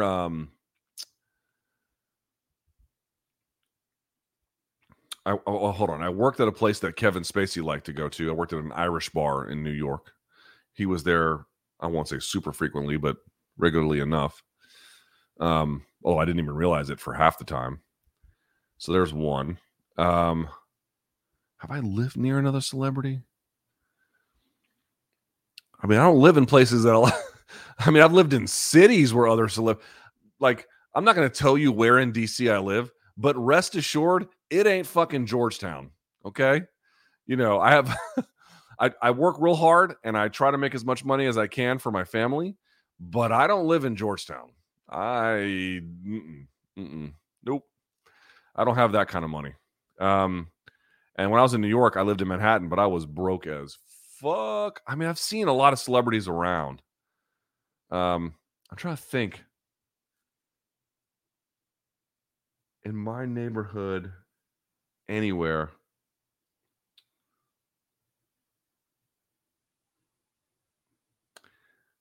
I'm not going to say who it is. There is one member of the federal government that lives nearby who you all would know real well. We're not buddies or anything, so I can't, they're just there. But that's it. That's it. But, you live in a state like this, or in New York City, you live in DC, or for political stuff. I see famous people almost every day. Like, it's not hard. You just walk down to the Hill. You'll see them, especially when Congress is in session. Or you just go to National Airport on a Friday. You'll see them. Very, very easy to find them.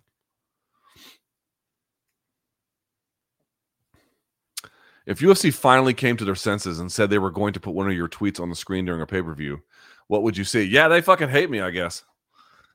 I got told by someone high level that here's how it was explained to me. And this was relatively recently, within the last year. The way it was explained to me was that they don't hate me, but that they definitely don't like me, which is fine. It's it's like you and my family. But I don't give a shit. It doesn't do anything for it. The people who get put on those things, it doesn't do anything for their subscriber count. You know what I mean? And I realize that it's the UFC's way of not giving me any attention because I've been very critical of them through the years. But that's the job of media. The job of media, yes, at times is to celebrate UFC. That can be true. When the UFC has done something worthy of celebration, that can be true. But, this fucking moronic debate that's going on now all the time about, well, I see it everywhere on Twitter. I had put up something about it. Everywhere being like, well, boxing is really just, they just can't make the fights that fans want to see, and it happens all the time in MMA and UFC. And I'm always like, dude, do you hear the words coming out of your mouth? Do you hear yourself talk? What do you think boxing is some kind of living organism that chooses to do things this way, and that MMA is also a living organism that chooses to do things. These things happen for a reason. So let's talk about it for a second. What is that reason? What is the reason? And you're going to get, and when you do this with people who don't know what the fuck they are talking about, you'll get any number of just the dumbest responses. Shit like, guys at MMA want it more. There is something to be said about, at this point, having developed more of a culture that's permissive of this kind of thing. But in general, that's just, they want it more. Get the fuck out of here with this. They want it more. Do you hear yourself talking? They want it more. Oh, just because, they understand that they all have to sacrifice for the fans' entertainment. Like they might have internalized that because that might have been propaganda fed to them, but that's not the reason. Like, there's things happen in life not by magic. There's no wizard, snapping of fingers or waving a wand that's just making shit happen. Or because you like MMA, everything about it just naturally operates in a way that is more pleasing to you. I don't know why MMA is the way it is, but it just makes me happy. The reason why it makes you happy is because you cheer for monopoly. That's why. That is essentially the answer. Your interests don't always, as a consumer, don't always align with the promoter, but they align more with the promoter than the fighter. So that's one sort of common problem here. But the basic issue is very simple. In boxing, the athletes have significantly more market power and structural forces in play. For example, there's sanctioning bodies, they own the titles, not the promoter. And they don't have the same kind of onerous contracts that you see in the UFC, which has roughly 80 to 90% of the world's elite talent. And they've got them all under very, very strong contractual holds. That is your explanation. It is not motherfucking magic. There is your answer. It's not because MMA is just better or boxing just can't figure it out. And the reality is this, man. I'm not even telling you that boxing is not fucked up. It's fucked up in all kinds of ways. And the sanctioning bodies, beyond just the UFC contracts, they've got a lot to answer for. Even if the UFC went away tomorrow, which certainly no one's asking for, but if it did, it just, it's a theoretical situation, and boxing still just had to figure out its own problems, independent of any other combat sport and doing what they're doing. The sanctioning bodies have a lot to answer for. The promoters not wanting to work with one another, they have a lot to answer for. There are plenty of good criticisms to make of boxing, but the one thing I really hope everyone understands, and I said this on MK yesterday, I just want to repeat it here one more time and I'll move on, I promise. It is this. Nobody as a consumer wants to pay an additional tax to be a fan of a combat sport. But I think if you really say you care about the fighters and what they have to sacrifice and what they're paid, but when I say sacrifice, I mean brain trauma, any number of other challenges that occupation demands of them, then what you must be willing to say is that they should have fairer ability to dictate the terms of their own career. That won't mean, getting back to the previous point that I made, that will naturally align with the consumer interest. That is a cost that we all have to pay if you like and enjoy and watch boxing. That's true. It's a fair criticism. But that's part of the cost as a fan that you're being asked to pay for I would argue, a much more equitable product. Now, you can like MMA fighting better than boxing as just a general sport, and I do, and that's okay. There's nothing wrong with that. But all this bullshit about how without any specification, MMA's just figured it out and boxing can't get its act together. These are just people cheerleading monopoly. That's it. And they don't even realize they're doing that because they haven't thought about what are the mechanisms in real life that enable these different outcomes.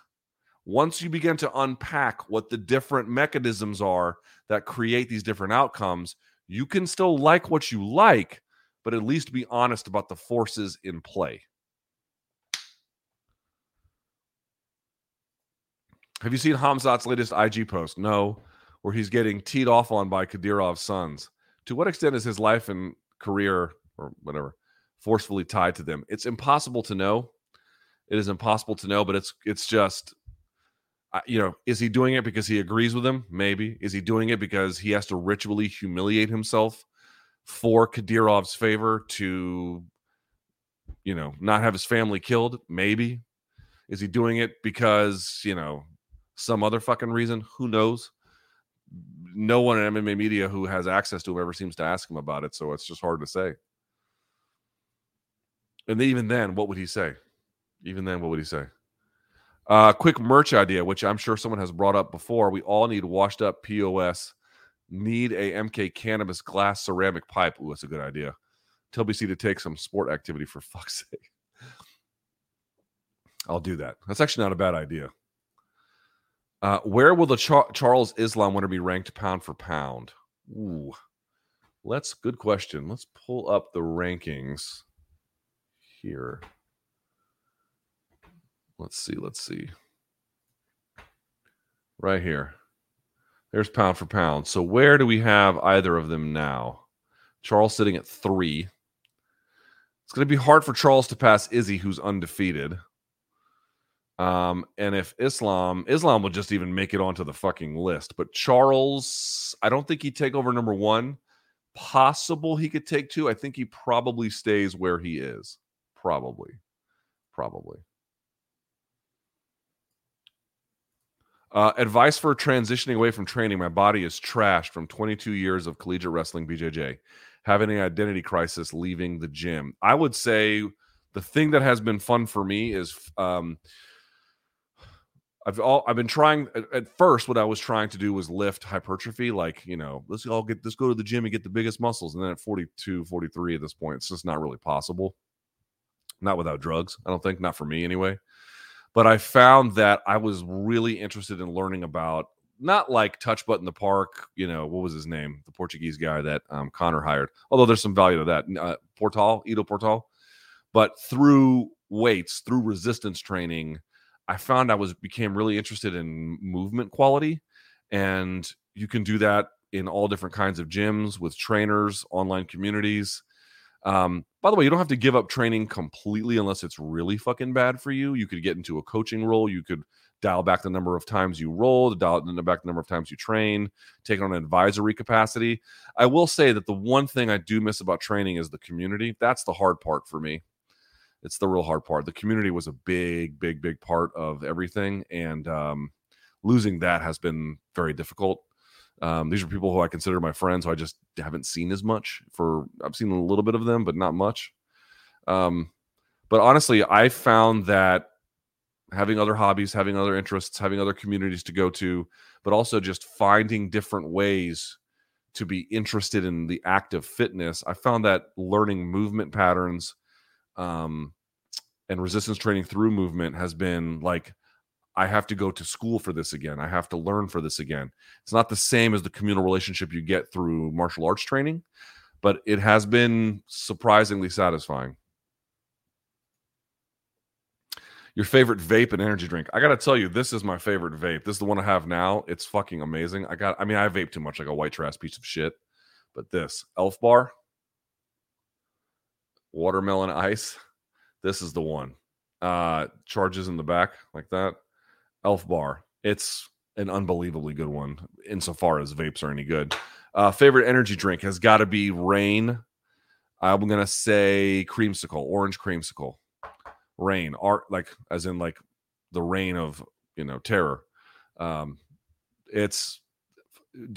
sucks. Monster, not my favorite. Not nearly as strong. I like some Monster stuff, but Rain energy drink, I would kill a person for that. All right, look, among casual sports fans, if McGregor is the most well-known active MMA fighter, who would be second? John Jones, Patty, something like that? Izzy, yeah, maybe. Has UFC refusal to leverage its stars as brand names hurt the product? Not really. It's hurt the fighter's ability. Well, I mean, it's not like they're not promoting these guys, but I think their question is because there's this general orientation towards the overall brand, has that made some of their fighters not as big of stars as they could be? Sure, that's been an enduring challenge for them, but I don't think it's actually hurt their core business. No. Whatever happened to Jordan Breen? So my understanding is I talked to someone else in the industry about this recently-ish. I'm not exactly sure of the terms of the circumstance, but I believe he had to, well, I don't want to blow up his business, but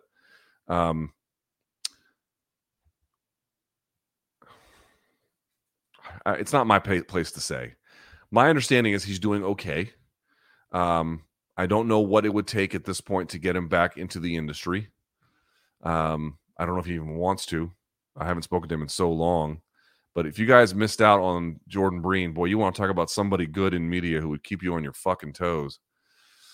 Jordan Breen was that guy. He made me better because you have to be better to be around someone who's that knowledgeable, you know. I don't want to blow. It's not for me to give up his information. Rest assured that from what I understand, he is in a, reasonably good place. And he is in Canada, as I understand. Still in Canada. Didn't come here or anything. But yeah, he's no longer really actively working in the industry, from what I can tell. All right, boxing match makes better for prospects and their development than MMA, and specifically the UFC. Yes, but they do. When you say that boxing is just all of the sport, UFC is just the high end. What should the UFC use to better develop prospects? Stop fucking signing them. Like this dude, Raul Rosas Jr., like everyone's like, oh, I saw a future champion. Word? I didn't. He might still become one, but I didn't see anything that night that told me that. That seems fucking insane. Signing a guy who's 17. Listen. And this is me talking about me and other people I know. I don't know Raul Rosas. I can't speak about him.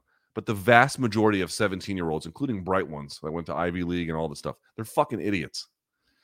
And the world in which you live, it makes success and fame and wealth seem far more accessible than it actually is.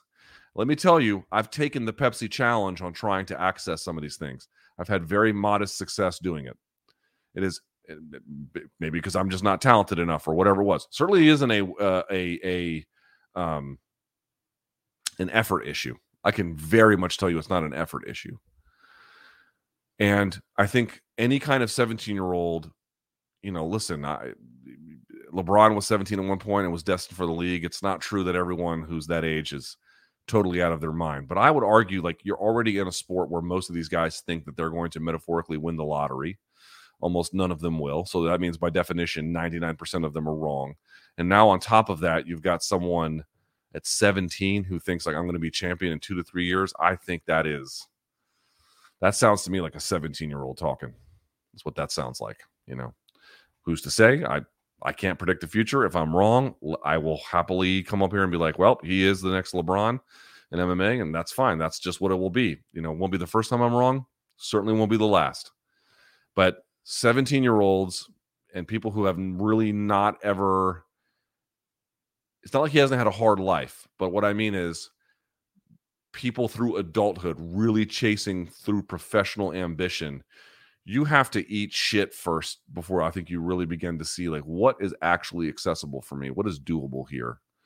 And in the sport like that, where getting that process of graduation wrong can be cataclysmic. Everyone wants to be in UFC. I understand that. That's where the vast majority of the money is in the sport. You will fuck yourself up by going there too early. You will do terrible things to yourself. This person says, showing the love. Thank you, sir. I appreciate it. Someone says, Luke, is your opinion, is drilling a limited system of high yield techniques better for combat than actually learning an art out and out? It's the old Gordon Ryan system. You have to be good at everything, but you need to have one or two things where you're better than the competition, all of them. And that's how you win. I don't know that this particular way in which you have framed it is the way in which I would look at it, but that's the general proposition. Someone says, I think we love BC 75 to 85%. We do love having you swat him down. Thanks for all you do. Loyal donk since day one. Well, thank you, sir. Yeah, I mean, listen, we're all just doing jokes. Like, I love BC. That's something that folks don't realize is like, you stop being mean to him. I'm like, that's the bit. It's not real. It's not real. Okay. I know about TJ's PED use, but everyone takes something. Kamaru isn't that way at 35 because of genetics, and Bilal isn't that way because of prayers and fasts. Well, I don't have any information about their particular makeup or what they're doing, but I also want to be very clear about this. I don't give a fuck. I can't go on another rant, and I won't, but anybody popping, anyone. Someone once said, well, what about St. Pierre? What if he popped? Would that have been surprising to you? No. Why would it be surprising? Because he's cultivated an image in the public of being well-liked? Who gives a shit? What's that supposed to mean? It's got nothing to do with why people use. It's got nothing. In fact, sometimes in other cases, again, I'm not saying it's about St. Pierre, but in other cases, they can be cover so that like media don't look into them at all. Like nothing would surprise me. Boxing, privates or GRP class? You should go 98% class. Every once in a while do a private. You should go to class. Go to class. Can Izzy be a boxing champ at 175? Like fucking Betterbeev and Bivol's weight class? I doubt it. And then 200, no. Rings of Power is crap. And the showrunners are conceited little people. They were blaming the audience for not liking their wares. Haven't seen one episode. Let me tell you what I do at night. If it's my turn to put my daughter to sleep, which tonight it is, I'll put her down around 7:30-ish, give or take. And then when that's done, I come down here and I do homework until I go to bed. That's my evening. Every once in a while, I'll watch something with my wife or something like that, but I come down here and do homework. That's what I do. I don't, there's not a TV show. I tried watching Andor, and it was not that. I mean, I can't say that it wasn't that good. I didn't finish it enough to know whether it's good or not, but it couldn't hold me. All right, you mentioned Olive's eyesight as a point of skepticism. Charles says he got eye surgery earlier this year. Does that change your view of Charles Islam? Slightly. Yes, a little bit, but not much. Not much. It's still, the major issues in play are still there.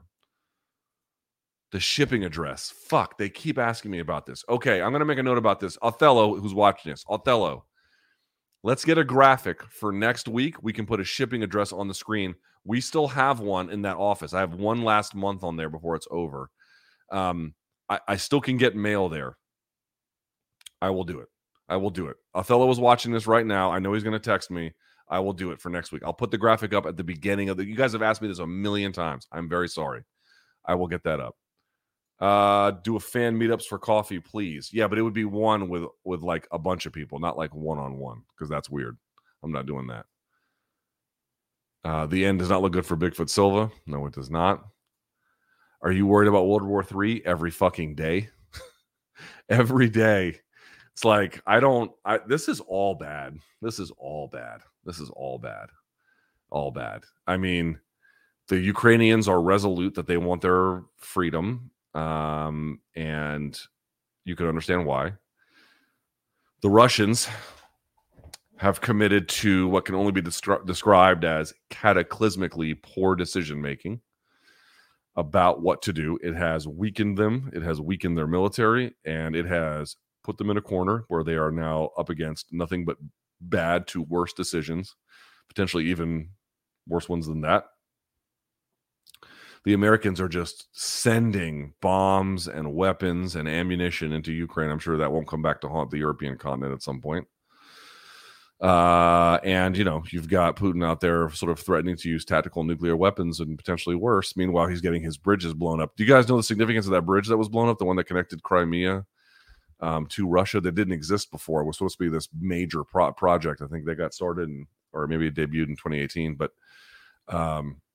it was supposed to be this like it was supposed to be this crowning achievement of connecting the Crimean Peninsula to Russia, because before everything had to be either airlifted in or by boat. And it wasn't just that it solved that shipping and supply line issue, but that it was the symbolic joining of the lands, and then for them to go and blow that shit up was not awesome. You could tell for them anyway. So the question is like, how do we get out of this? Well, as long as the Ukrainians are saying that, anything other than Russian retreat is acceptable, and the Russians are saying anything other than taking these territories which we have claimed is unacceptable, and the U.S. continues to just fund weapons to ratchet up the scenario. Yeah, it's all bad. It's all bad. It's all fucking bad. I read articles about it a lot, and every time they terrify me. There was a file that they found from the inside the Kremlin that did I think I talked about this, where they had discovered that the Russians have military, from a military standpoint, essentially the Russians find nuclear volley an acceptable risk, an acceptable trade. Yeah, I'm terrified of it, but what the fuck can I do? Haircut fun. Thank you, Hota. Do you remember when Alan Belcher beat Husmar Palhares on the ground? Yes. I feel like this fight doesn't get remembered enough. Only people remember Belcher for that awesome Johnny Cash tattoo. Yes, they don't really talk. He dismantled Palhares in a way that really no one had before, and he did it by basically out defensively grappling Palhares, and then once he did, Palhares melted, and Belcher beat the fuck out of him. And then last but not least, for the college fund for the little one. Thank you, Stefan. Appreciate it. Okay. That is it for me. Almost 2 hours. Long time. All right. So thumbs up on the video. As is customary, this video will be up, the podcast will be up tonight. Be on the lookout for Sunday morning-ish, somewhere along those lines, for some 280 previews I think that you're going to like. And that's it for me. You got anything for me else? Anything else for me? Excuse me. LukeThomasNews@gmail.com, and I'm out of here. So until next time, stay frosty. Y'all. Bum, bada, bum, bum.